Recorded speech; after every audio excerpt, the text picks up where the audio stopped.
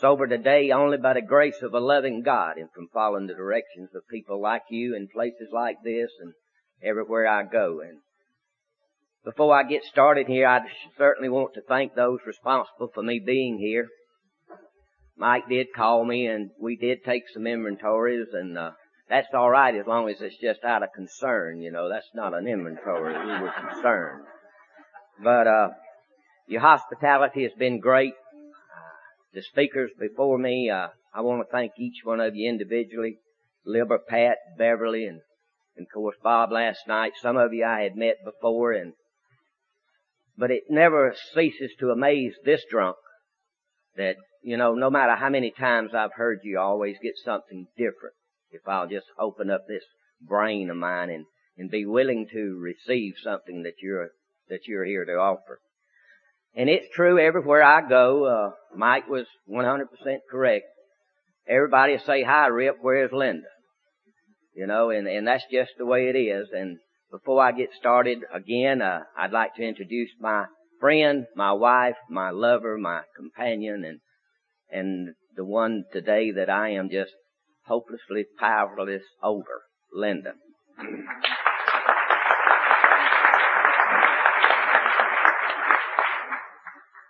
I'm the alcoholic that I attended the meetings of Alcoholics Anonymous for a long, long time in my life, and I'm here to report to you that I never really got any better. And that's the story that I have to share with you today. And I went to meetings for a period of nearly 10 years. And as a result of me not knowing how to live, it was necessary for me to drink again because, see, that's the only thing that I knew. That was the only relief that I had ever known in my life.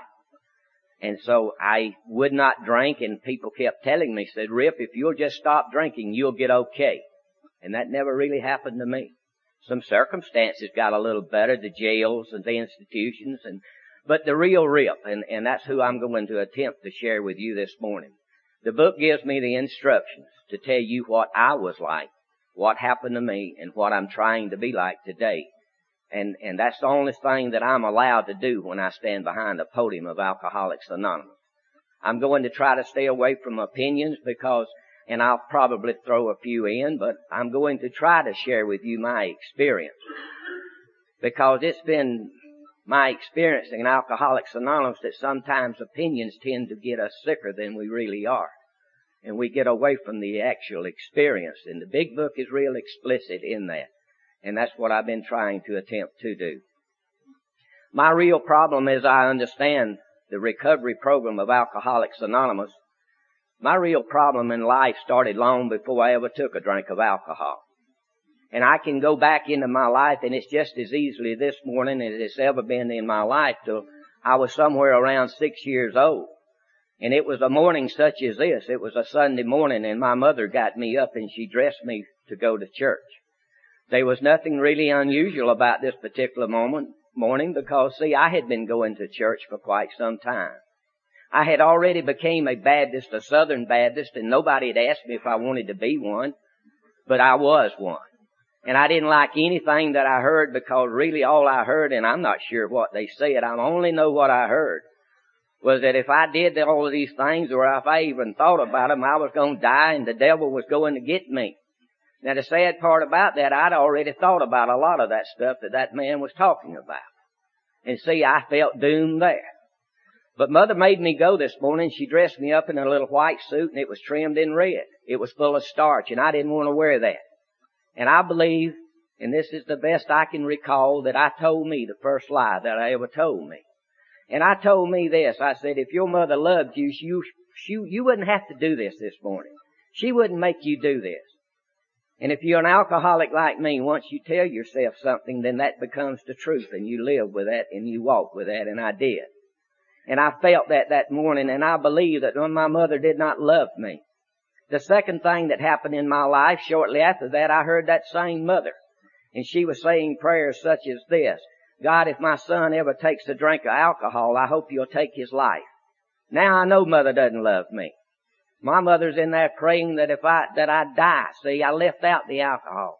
And I felt that, and I believed that, and that became the truth, and I walked with that until I came to a program called Alcoholics Anonymous. And I was about 7 years old, I entered school. When I got to school, I looked around. And I saw some kids there that had better than I had. And I said, you know, if your mother loved you, Riff, you'd have as good as they had. I never had the ability to look at the people that had less than I had till I came to you people. And this is the way I did. When I got to school, I didn't feel good about being there. It's been already described from this podium this weekend. I did not feel attached anywhere. And so I learned to do something. I learned to steal. I'd find somebody that had something and I'd steal it and give it to somebody that didn't have something. And you know, that ain't a bad way to live today, I don't guess. But I had an ulterior motive. Because once I gave it to you, then you owed me something back. And believe me, you were going to pay me back. Here I am. Excuse me. I'm 7 years old, I'm a liar, and I'm a con, and I'm a thief. And I've never met an alcoholic that wasn't one of those. I'm a liar, I'm a con, and I'm a thief. And I'm walking around with some feelings now, and they're all bottled up inside of me. I heard it described last night and yesterday afternoon. I go to friends' house, and I don't see them living like that. They're happy, and you know, everybody's getting along good, but that's not going on in my home. So what I do, I lie about that, and I say, you know, my home's the same way. Because I wanted to just be a part of something. What that something was, I had no idea. I just knew one thing. I didn't like the way I felt. And I didn't like what was going on inside of me. But see, I can't go to my schoolmates and tell them how I really feel, because if I do, they'll say, get away from me, you're right. And I was comparing myself with their outside, you see. And they looked okay, and so I learned real early in life to just to look okay. And this is the way I walk. And I went through life, most of my life like that, pretending like I'm okay. And I was about to come to pieces from the inside. Now I finished school, and about 16 years old, I knew a lot about alcoholism before I ever drank alcohol. I had a father, one of the finest men that I've ever known. And he drank a lot of alcohol. Don't know if he was an alcoholic or not, but he drank a lot of alcohol, and Mother went plumb crazy with him. She fussed, she screamed, and I think Beverly described that. And I was sitting there thinking, you know, if Mother would just leave Dad alone, everything would be okay. But she couldn't. She didn't. And that's the way this house went. So I knew about quarrels, and I knew about fights, and I knew alcohol caused my father to get real sick, and we'd have to get the doctor to him, and then he was able to go back to work. And I knew all of this stuff. I had a lot of knowledge about alcohol before I ever drank. But at 16 years old, myself and two other guys, we went up to a little old mountain tavern up in North Georgia.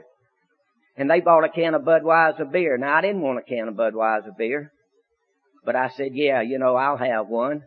And I turned it up and I drank it, and it was the darndest tasting mess I'd ever put in my mouth. I didn't like it, but I wanted to be a part of that crowd that night.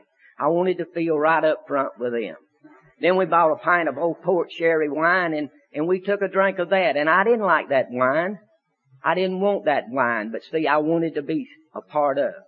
Now, you alcoholics know what happened. You know, I'm no different from anyone else. Thank God for that. I tried to be unique for a long time and nearly died. But somewhere, I don't know how many drinks it was. I don't know if it was the beer. I don't know if it was the wine, and it's not really important. But I know at some point that night, I got to feeling the best that I'd ever felt in my life. And I didn't really care what nobody thought.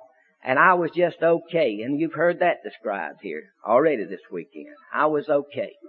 Now, looking back now, I know one or two things happened. I think from that point on, the good feeling was that somewhere up here in this computer, I locked in up there that if you ever feel bad and if you want to feel good, drink some alcohol and you'll feel better. And I didn't know that was going on. But I do know one thing. After we drank the beer and after we drank the wine, we grabbed a cigar and started smoking it. And I don't even smoke, you see. I grew up real quick that night. And we left and went to a late night movie. And when I got to the late night movie, I became sick. They carried me home, and I laid down, and I had not learned to put that foot out yet. And anyway, I threw up, messed up the whole house. And that mother that hated me so bad came in there to see about her son, you know. And I lied about the whole deal. Next morning I got up, and I know to this morning what I really did is I put my mind to work. And man, I felt great last night. And I wonder what happened.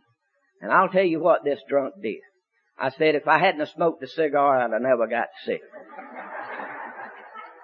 Now, that was the first night that I ever drank alcohol, and 30 years later, it's God. And I went through everything that I could blame it on. I went through every person, every situation. It started with a cigar, and it wound it up with God. And that's really the history of my drinking right there. I graduated from high school, and I moved away across Georgia, and I began working with the old Atlantic Coastline Railroad. And later on became the Seaboard Coastline, is known today as the CSX Corporation, and I began my career with the railroad there. I stayed there for 1 year, and I was drafted into the Korean conflict, and then you didn't have any option. If they drafted you, you went, and you thanked them for going, and that's what I did. And I went overseas to Korea after 16 weeks of training, and I learned a great lesson in Korea. I learned that if you get up in the morning, if you're hungover, if you'll take a drink, you'll feel better. And that's what I learned in Korea. I was able to survive there. I came back to Waycross. Now, I knew that there was something wrong with me, because I had mixed and mingled with people from all walks of life, different countries and everything else while I was in Korea. And I never ran into anybody that it seemed felt the way I did. And I knew there was something wrong with me. So when I was discharged, I came home and I went to a wise man, a very wise old man. And I told him a little bit. And Bob explained that last night. We only tell people a little bit about us. And I told him a little bit about me. And he gave me probably the best directions that anyone could have ever given me. He gave me the solution back then, you know. If I'd have told him the whole truth, he'd have probably told me something else. But based on what I gave him, he gave me the best solution that I've ever heard of. He told me what I needed to do was go get actively involved in a church. And I did. I went over and I joined this little Baptist church. And I became very, very active in this Baptist church. I was teaching a group of junior boys on Sunday morning. They had a building program. I'd get off from work and I'd go there and assist in the building program. And I was there every time the doors opened, and man, I was looking good. But let me tell you the honest truth about Rip Smith. It had nothing to do with God whatsoever. I was there to impress people. That's what I was doing. Looking good one more time. My drinking had increased now, especially over in Korea, and I brought that back with me. My drinking's increasing now. If I feel bad, I take a drink. And if I feel good, I take a drink because I'll feel that much better. And I know now that I am a full blossom alcoholic. And so I do with the church what I do with everything else. If you get in my way, if you get to interfering, I have to push you aside. Because, see, I have to drink alcohol. I'm an alcoholic. And I have no idea what's going on with me. While in that church, I was able to manipulate, con. See, I'm good at that. And to make this young lady believe that I was really somebody. See, I could do that. I can still do that today. Is to make you really think that I'm somebody and be nothing. But she bought it, and she became my wife. And God was good to us.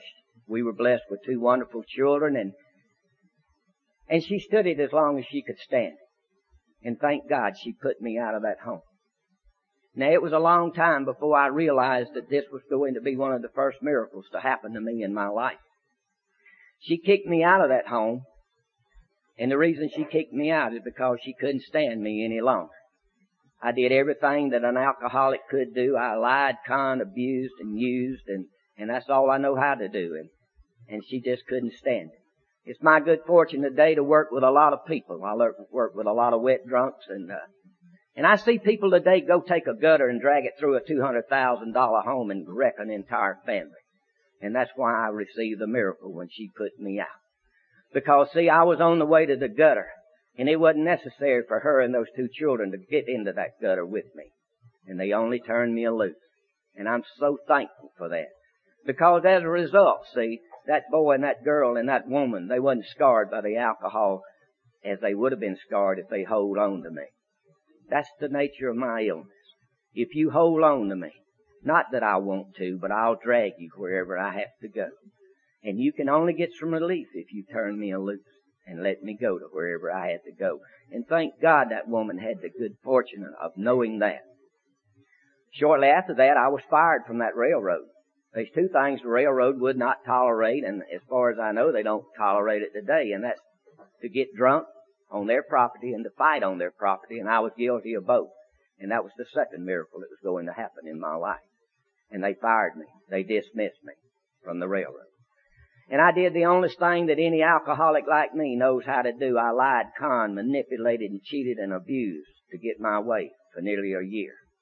And it finally got to the point in Waycross where nobody would believe anything that come out of my mouth. And see, I'm needing a drink now, and I'm having the drink, and I need to float those checks. I need to do all of these things. And finally, I just run out of anybody that would believe anything that I said. And where I really wound up was down on US 1 in Waycross, Georgia, Memorial Drive, and I was sleeping in a wrecked automobile in back of a service station because I had one friend left, and that was the guy that owned the service station, and he allowed me to sleep there. And that's where I carried me to. Nobody else put me there. I put Rip Smith in that automobile. Now back then I would have told you it was life, it was the weather, it was God, it was everything else in this world the reason I was there. But I know to this morning that I'm the one that carried me back there. And I was back there one day, and a friend of mine that worked on that railroad, he came back there to see me. Now I knew this man. I had worked with him and around him. I did some fishing with him, some hunting with him, and he never drank alcohol. He never said anything about me drinking alcohol. But he came to see me one morning. Now, if you don't hear anything else that I share from this podium, please hear this. I didn't call that man to come see me. He came back there to see me that day. He took time out to come see me. And he came back there and he leaned up on the fender of that old wrecked automobile and he said, Rip, he said, I'd like to try to help you. And I didn't understand that. And then this man told me about himself. He did not say anything about me. He told me about himself.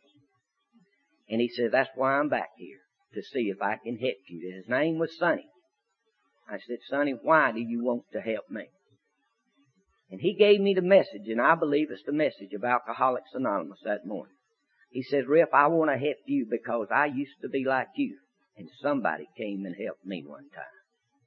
I did not understand that. I really didn't. But I understand it this morning. And this was in 1973, and in 1973, a group of Alcoholics Anonymous members from Waycross had gone to Atlanta, Georgia, and convinced the governor of the state of Georgia that drunks like me didn't need to die in jail. That there was something that could be done. That there was something that could be done for these people to keep them out of the jails and maybe keep them out of the graveyard. The governor bought it, and they came back to Waycross, and they opened up whatever I know as the first so-called state treatment facility, and they opened it up in the old railroad YMCA there.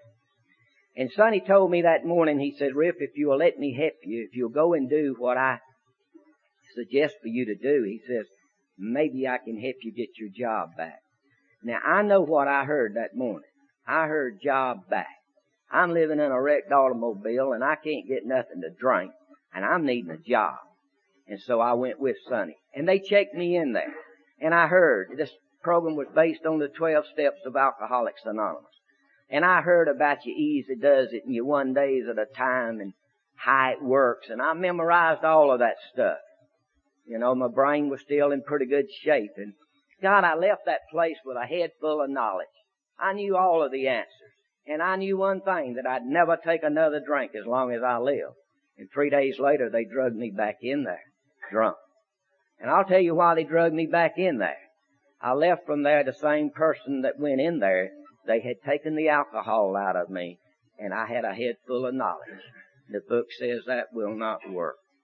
It will not work. And I began probably the most miserable 9 years of my life that ever existed. They moved me, they detoxed me, and they moved me into a halfway house there because really I had nowhere to go. The railroad did give me that job back, and I never could understand that, but I'm beginning to understand a little more about that. I went back to work, and I began to go to meetings of Alcoholics Anonymous. And I'd go to a meeting of Alcoholics Anonymous, and I'd hear somebody jump up and start talking about how grateful they were, and they'd drive away in a new automobile, and I was walking back into the work and living in a halfway house, and I'd just get me a good resentment and go get me something to drink. That's what I would do.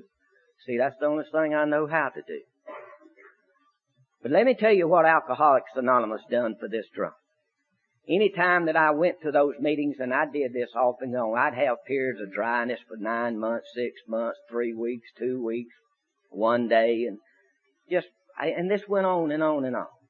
Alcoholics Anonymous never changed. Every time I went, they said, "Rip, we love you." They hugged my neck and they shook my hand and they said, "Come in and sit with us and have a cup of coffee." And I'm so thankful that Alcoholics Anonymous done that, because I was doing all I was capable of doing. And this went on, and life got, I use the word worser. A lot of people says they don't understand it. But if you're a drunk like me, and if you keep drinking like I was doing, you'll understand worser. And life just got worser. And I used and I abused because, see, people, that's the only thing I know how to do. And I con and I manipulated, but Alcoholics Anonymous in South Georgia never changed. They didn't ask me how long I'd been sober. They didn't ask me if I was drinking. They didn't care. They did not care. They were there to stay sober themselves. And they loved me. And God, I fell in love with that. I fell in love with people hugging me, shaking my hand, and offering me and that was the attraction that Alcoholics Anonymous gave this drunk. That was the only thing that I could see. And you didn't tell me. I don't know how it is here, and I'm just going to inject this morning because I feel like doing it. I go to a lot of meetings of Alcoholics Anonymous, different places today, and I see a lot of people sitting around, and an old drunk will show up and they'll turn up their nose at him. They expect people to get sober and then come to Alcoholics Anonymous.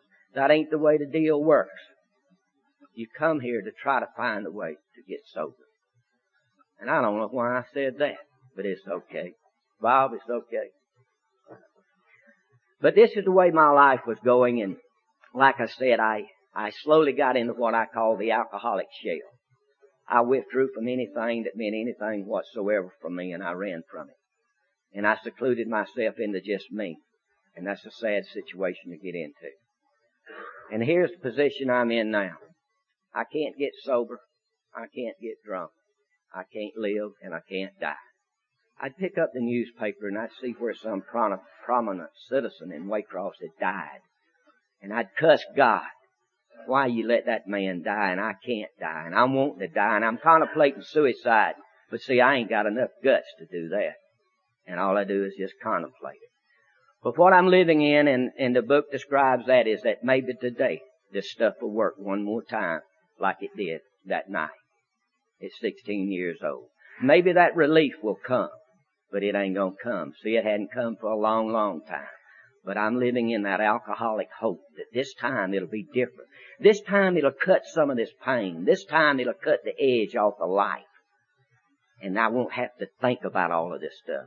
My mind is in the condition of what I describe as a cane mill. There's a bunch of gears in there, 14 committees meeting, and I don't know what none of them's talking about, because I can't get one single clear thought to come out. And this is the condition that I lived in. I stopped going to meetings of Alcoholics Anonymous this last year and of this kind of life, and that's the situation I was in. Wanting to die and can't die. Wanting to get drunk and can't get drunk. Wanting to get sober and have no clue. Lost all hope whatsoever. But something happened to this drunk, and I take no credit for it whatsoever. On May the 1st, 1983, I got up that morning, and that morning was no different than any morning had been in this drunk's life in a long, long time. Because, see, I reached in the ice box and I got that can of cold beer. Because I'm fixing to shake and come to pieces if I don't get some alcohol in me. Now, previous to this, I had been to the drying outs. I had been to the emergency room. And I didn't want to go back there anymore because those people laughed at me and they said, "Well, here's Rip. He's drunk again." And I didn't want that to happen. So I learned if I could keep a certain amount of alcohol in me, I won't go into the DTs. And the bugs won't get after me. I got to maintain that level. So I reach in the ice box and I get that can of beer and I open it. Now I'm an alcoholic. I can't be still. You know, I got to be doing something. Now let me tell you about some circumstances this morning. I'm not sleeping in a wrecked automobile. I'm sleeping in a house. And in this house, there's telephones, there's washing machines, there's dryers. It ain't my house, but I'm living there. I've got a few dollars in my pocket. I'm not broke. So your circumstances were different than before. The circumstances were even better. But I've never been any sicker in my life than I was. So I picked up some work clothes, and I'm working just enough to stay on the payroll. And what I'm doing, I'm drinking to go to work so that I won't vibrate and go into the DTs before I can get off from work. Because if I can make it for about 7.5 hours, I've got the answer behind the seat of that old work truck that I drive back and forth. And if I get like this here, if I can get a few drinks down me on the way home, I'm going to settle down. Now, whenever I get home, I'm going to try one more time to make that stuff work. But it ain't going to work. So this is the condition. I put the clothes in the washing machine, and I look at my watch. It's required at the railroad to have this watch. And so I look at the watch, and I said, well, in about 20 minutes, this wash cycle will be over, and then I'll put them in the dryer. Just as clear as if it had happened yesterday. And I said, well, what am I going to do now for 20 minutes? So I go get me another drink. And I looked over there on the carport, and there was a broom. And I said, well, I might as well sweep the carport off. And that's when something happened. The best I can describe it is my mind stopped. It cleared. And I had one clear thought. And that was, I think I'll call Sonny. Sonny was the man that came to see me and back into the service station that day. And I went into the house, and I picked up the phone, and I called, and Sonny answered the phone. And I said, Sonny, how you doing? I hadn't seen Sonny in maybe 2 years. He said, Rip, I'm doing okay. How are you? And I said, well, I'm not doing too good. He says, that figures. I said, Sonny, I'd like to talk to you. And he says, well, would you like to come to my home, or can I come over to your house? I said, Sonny, I'm okay. And I was, folks. I said, I'm okay. I'll come to see you. Now, Sonny, in this 8 or 9 year period of time, he'd taken a job with the CSX Railroad of working with people like me. They had a rehabilitation program on that railroad because back years and years ago from the top management, they had realized that through some personal experiences of their own, that an alcoholic could be rehabilitated, and that they turned out to be wonderful employees. And that's what Sonny was doing. He was traveling the East Coast from probably Richmond, Virginia to Jacksonville, Florida, working with nothing but people like me. So I got in that old truck and I drove over to see Sonny, and I walked in his living room. And Sonny was glad to see me. And he asked me, he said, Rip, can you make it the rest of the day? And I said, oh yes, Sonny. I've been making it for a long, long time, and I can make it today.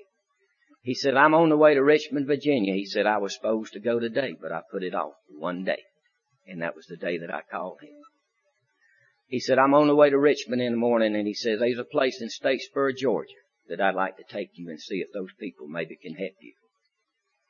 And I said, Sonny, I'll be ready to go. He said, I'll be by to get you at 9. And I left Sonny's house, and I remember very little about the rest of that day. I know what I did. I did the only thing I know how to do. I drank as much as I could and as little as I had to try to live till the next day. I got up the next morning, and that morning was no different than any morning that had been in my life in a long, long time. And I reached in the icebox to get that can of beer, because, see, I've slept for a couple of hours, and I'm beginning to come to pieces. And I drank that beer, and I looked at my watch, and it was about 8:30, and I went out to that old truck, and I picked up that can of beer that was in that truck, and I drank it, and Sonny came by. And he loaded me up, and he carried me over to Statesboro, Georgia, to Willingway Hospital, and they checked me in. That's no big deal. I'd been to several places. I'd been checked in here and yonder and everywhere. And they carried me in there, and they began the so-called the detoxification process one more time. I had no hope whatsoever. After I was there for about 7 days in detox, a man came in to see me. And he sat down and he shared himself with me. He didn't say anything at all about me. He just told me about him. And I knew right off the bat that this fellow knew about me and that I could trust him. His name was David, and he was to become my counselor there. And David said, Rip, he said, I've heard a lot about you, and I know you've had a heck of a time. He said, I want to ask you a few questions. I said, go ahead. He said, first off, do you believe in God? And I said, there's no way in this world I can believe in God. He said, that's okay. He said, I want to ask you, do you believe in a program called Alcoholics Anonymous? I said, yes. He says, why? You've never been able to stay sober. See, you people allowed me to come and sit with you those 8 years. And I saw people like me out of my own eyes stay sober. I had no clue of how you was doing it. But I saw you do it, and that became a fact. And I knew that there was no way in this world that I could avoid that. So that's the only thing I knew. And he says, in other words, you really believe that there is something there that works for somebody? And I said, yes. He said, that's all in this world you got to believe.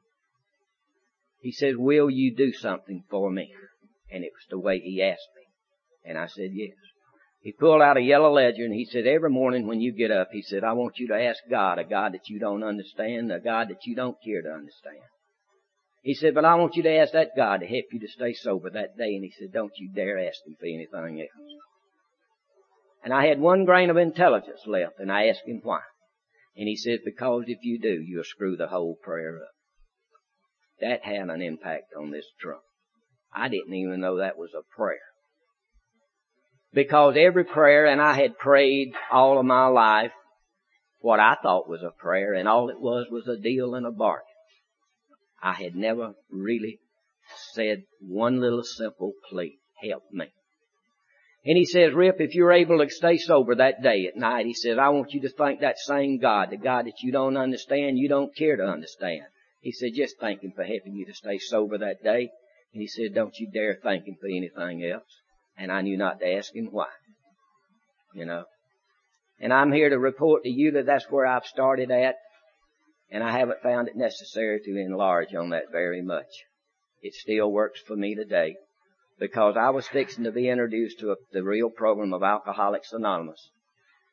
I left that place knowing 2 things. That I was an alcoholic and just stopping drinking was not going to help me. And I knew where the solution was, and it was in Alcoholics Anonymous, and I had missed it, but it was there, and that I needed to go back with an open mind and maybe try to seek it. And I left from there with one other thing, a tremendous amount of fear. And thank God for fear. Because I went home and I was going to have to do a lot of things that I didn't want to do. And the only reason I did it is because of fear. I did not want to get drunk again. And I sat in meetings there. I left and got back in time to go to a meeting at 11 o'clock. And that became my home group. It's the Dixie group, and if good Lord's willing, I'll be chairing that meeting tomorrow morning at 11 o'clock. It's my turn. I'm a member of that group, and I do what they tell me to do there, in order to be a member of that group.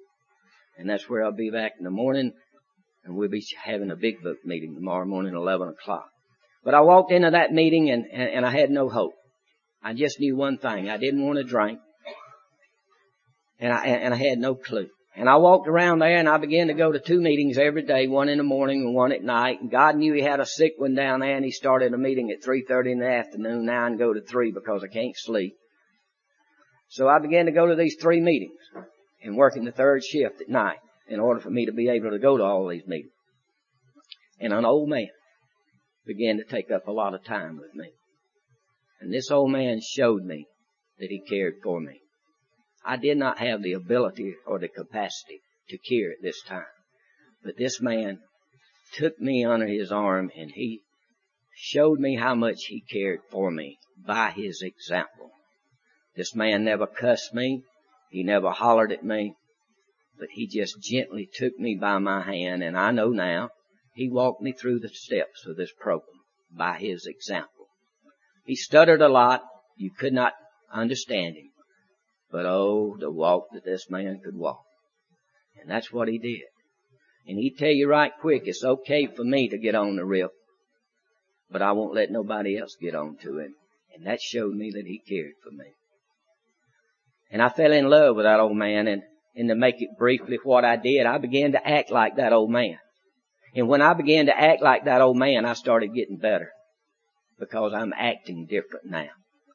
And later on, you told me what I was doing was acting myself into sober thinking. And for 10 years, I tried to think myself into sober acting, and it never worked. And that's basically what happened to me. And this 2 years sober, and I have no idea why I'm sober. I'm expecting any day for this compulsion just to jump on me and say, Rip, go get drunk. And I'm not going to have any defense whatsoever. And I'm here to report that hasn't happened yet. But I'm thinking this here. And in 2 years, we go to the state convention over in Columbus, Georgia. And I don't know why I'm sober. Well, I know I'm not drinking no alcohol, but why this time? And I'm saying this little silly prayer, and I referred to it as the silly prayer because I thought it was silly. But I kept doing that. So he carried me over there, and on Sunday morning there was a man over there, and later on I had the privilege of meeting this man. He's passed away now. But he was at the podium trying to share his experience, strength, and hope, and what happened to him. And his life and my life had paralleled so much. And he said that he got up one morning and something happened in his life. And he used 2 words that I'd never heard in Alcoholics Anonymous. They'd probably been said, but I'd never heard them. And he said he was sober because of divine intervention into his life. And my thought went back to the day that I was sweeping that carport off, and something happened. See, everybody in Waycross, Georgia, and several visiting states around there had tried to intervene. The railroad, the wives, the children, everybody tried to intervene. I had tried to intervene into my life, and nothing happened. And then all of a sudden, here I am. I'm 2 years sober. And on the way back from that convention, I'm telling my sponsor, I said, you know, I think I know why I'm sober now. He says, why is that? And I said, just maybe God intervened into my life. And I'll never forget. And I hope the Lord I never forget. And I also know it's the very easiest thing for an alcoholic of my nature to forget. I said, maybe God intervened into my life.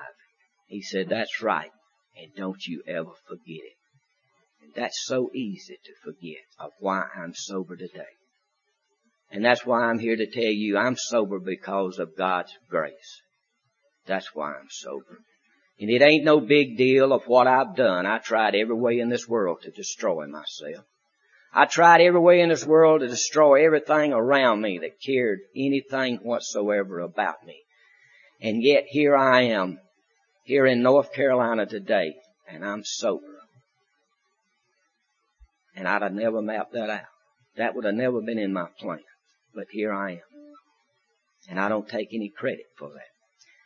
What this happened, I went back after the convention, and I'm still hating my mother.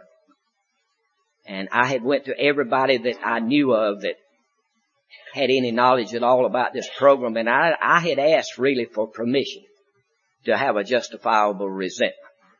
And thank God I never found nobody, or I'd have latched on to it. But I walked into that afternoon meeting one afternoon, and I knew that my period was about up. I knew that I had to do something or another, or there was a good possibility that I was going to get drunk again. Because you had taught me about these resentments. I had did a 4th step, and it had not touched this resentment. And the book talks about that. And I had been able to deal with everything else in my life except this deal with my mother that I'd had since I was 6 years old.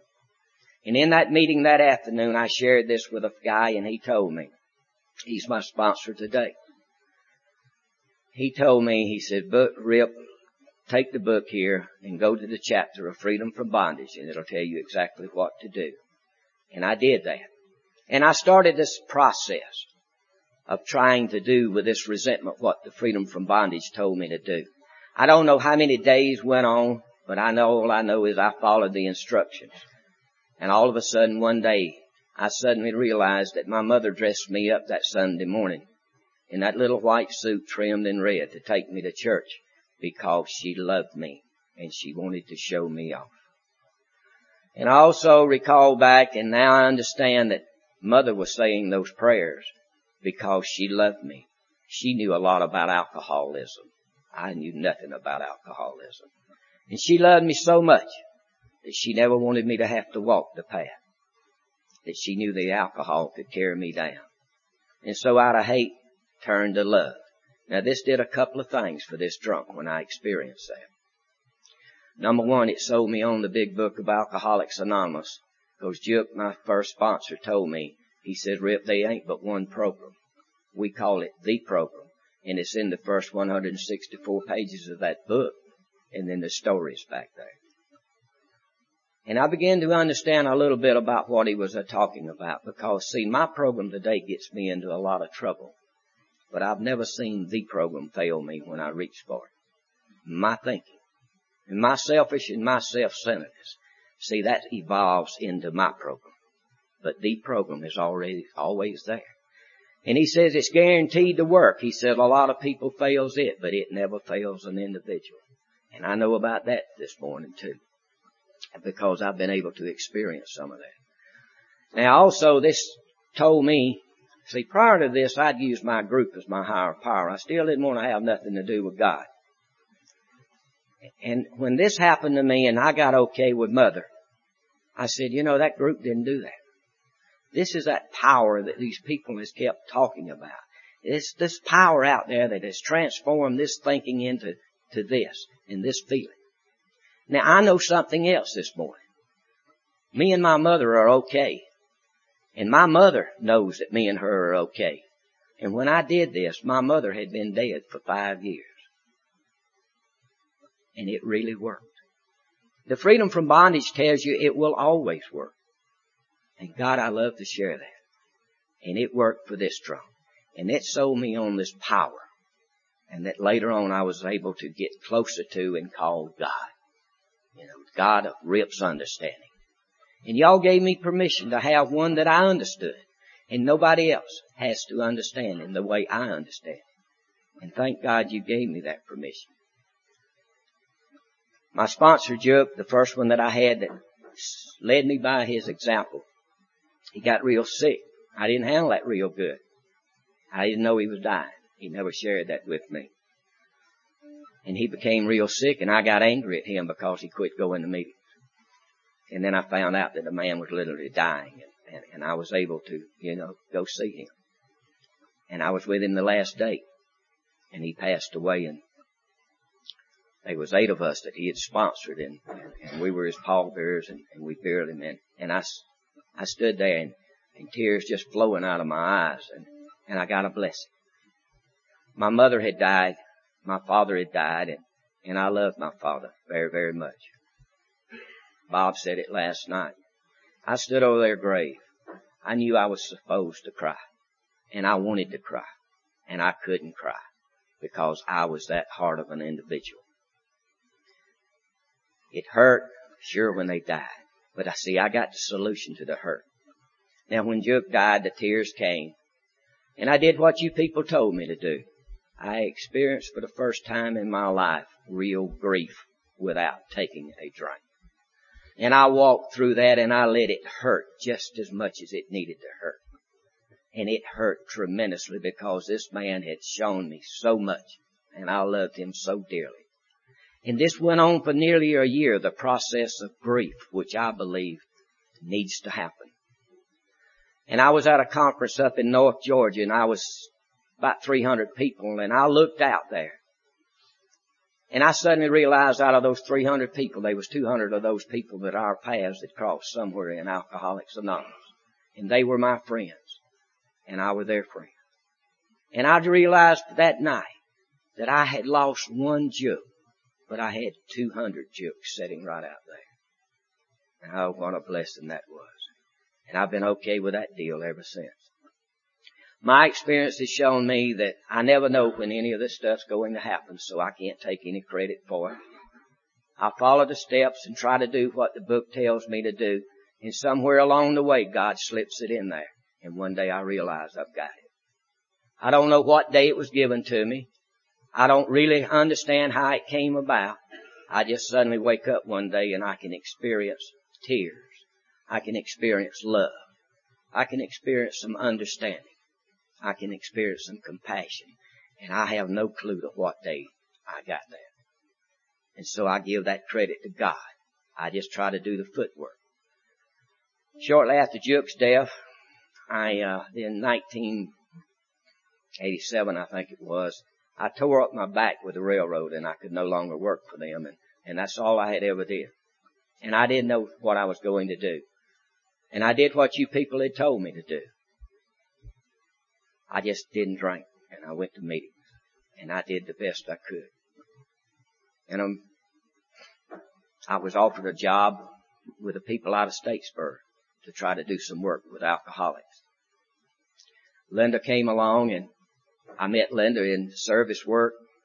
Juke had gotten me real active in service work, and she was in Al-Anon service work, and we would go to conventions and see one another, and we became great friends.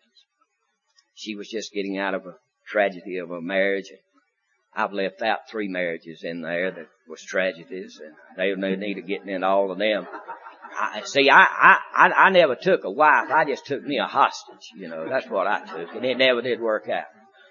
But Linda and I became great friends, and I finally mustered up enough courage after maybe a couple of years to ask her if I could come see her. And she lived about 70 miles from Waycross, and I did. And I started on the journey up to see her, and I got about halfway, and I became real afraid. And I didn't know why.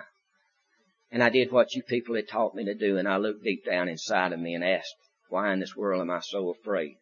And I received another blessing. And I was afraid going up to see this young lady here because I didn't want to hurt her. I did not want to manipulate her. I did not want to con her. And I did not want to take advantage of her. God had slipped that in somewhere along the way. And I experienced that. And anyway, I went, and Linda ran from me, and I ran from her, and we got tripped up and fell down, and a short while later we got married. The best thing that Linda and I have in our marriage today is that she's still my buddy. She's still my best friend. And she's all of those other things, but the main thing is she's my friend. See, I never knew how to have a wife as a friend. It was always the hostage. You do what I want you to do, when I want you to do it, and how I want you to do it. And if you don't know, you're supposed to guess. See, the small clue is 99% of the time I had no idea what I wanted to be my own self. But Juke had taught me well. Juke had taught me to try to go help other people. And we started off from the bat with 2 things in mind when I returned to Waycross, and that was to try to help another drunk and to give everybody else the right to be whatever they chose to be. And that began to work in my life. I'll share this with you. I'm sure all of you got one in your group. We had an old blabbermouth woman in our group. And my God, everything, she was an authority on everything. And she'd run her mouth, and she'd run her mouth, and she'd run her mouth. I go back to the word fear. The only reason I didn't get up and walk out of that meeting was I was afraid if I did, I'd get drunk. And I sat there and I learned to endure that woman. And she's one of the best friends that I have today. And I told Juke, I said, Juke, oh, so-and-so there. I said, I just hate her. He said, well, why do you hate her? And I said, well, she's a blabbermouth. He said, why don't you give her the right to be a blabbermouth?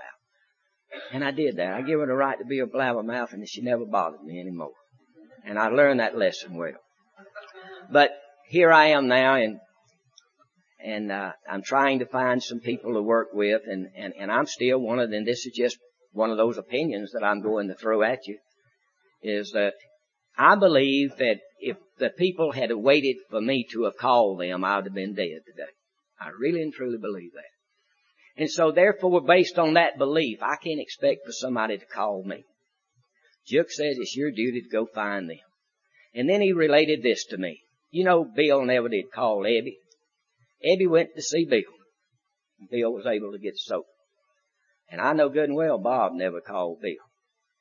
Bill went and looked up Bob. And you know, if that's the way this fellowship got started, I think that's the way we need to keep it today. I really do. Let's go find the drunk. And the one thing I know this from my own experience will happen. The book says it will. That'll work when nothing else will work. Is maybe I'll be able to stay sober today. I've never gotten anybody sober. As far as I know, I've never gotten anybody drunk. But I know a lot of people that's helped me to stay sober. And that's the name of the deal.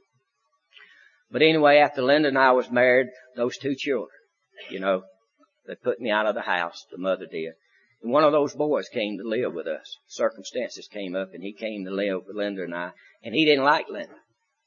In fact, he really didn't like me. And he once said, he said, Daddy, you stayed drunk all of those years, and now you're sober. And he said, I'd like to spend some quality time with you while you're sober, and now you're married. And Linda and I, we talked about that, and I said, look, let's do what we're supposed to do, and let's don't try to fix that. Let's just keep doing what we're supposed to do. And I'd like to report to you that that boy loves Linda today just as much as he loves me. And we did not do one thing to that, except we tried to practice the principles of this program in that house. The daughter's the same way. She lives in Jacksonville, Florida. And it took her a while to adjust, but she loves Linda today. And we didn't really try to make that happen. We did what you people told us to do. We allowed them to be themselves. But I tell you what's amazing to me today is both of them talks this program, and my son's been to one meeting of Alcoholics Anonymous, and that was at one of my birthdays. As far as I know, my daughter's never been, and yet they know about this program because of the example that we've tried to set in that home. I was in a rage one night when that son was living with me. My phone rings continuously all the time. Mike, that's why I got that answering machine. And my son's sitting there reading the paper, and I learned a great lesson from that young man. And I'm in a rage, and I said, I wish that phone would quit ringing. Drunks is running me crazy. And my son never looks up. He's been to one meeting of Alcoholics Anonymous. He said, Daddy, have you ever thought about that phone quits ringing? You might get drunk. And I walked into a bedroom and I said, my God, I'm supposed to know that. He's not even supposed to know that. And he taught me a great lesson. And I've been able to learn from my children. I really have. And I try to be their friend, the same as Linda. And that's worked out great. Where I'm at today in life is, to sum it up, my time's running out. I'm trying to be more like Joe. I'm trying to be an example of what this program of recovery is really all about. I'm trying not to tell nobody what all they got to do. I'm trying to just take them like he did and lead them around and try to be an example of how to act and how not to act. And just hopefully maybe my acting will influence their acting, and maybe then their thinking can clear up. Because to be perfectly honest with you, that's all I have a right to do. That's what happened to me. That's been my experience. And if I get beyond that, I have left Alcoholics Anonymous. Because it says my experience, not my knowledge, my experience. And so for the last several years, that's what I've tried to be. Is go find me a drunk, tell him I love him, and try to walk with him through this program. And I know one thing that's done. That's helped me to stay sober. And you'll be amazed of how much you can learn from an old wet drunk. You really will. I'd like to leave you with something. I always close every talk with this. It better describes than I've been able to describe with you people really where I was at in life, what happened to me, and what I'm really trying to do with my life today. And it goes something like this. I was in this forest and I was lost. I didn't know the way out. But a hand was extended to me. And I'd like to call this hand the hand of Alcoholics Anonymous. It says, Rip, you're in this forest and you're lost. But see, I know the way out. If you'll take my hand and hold my hand, I'll lead you out of this forest. It says, don't walk in front of me and don't walk behind me. Just walk by my side and hold my hand, because we're going to encounter many quagmires and stumbling stones before we get out of this forest. But see, if you'll walk by my side and hold my hand, you might stumble, but I won't let you fall. Now, just as we begin to get to the edge of the forest and you can see a ray of light, please don't turn my hand loose and say, I can do it, because if you do, you'll get lost again. But when I've led you safely out of this forest and you know the way out, then it will be your responsibility to go back into that forest, take someone lost by the hand, and lead them out of the forest. Thank you, and God bless.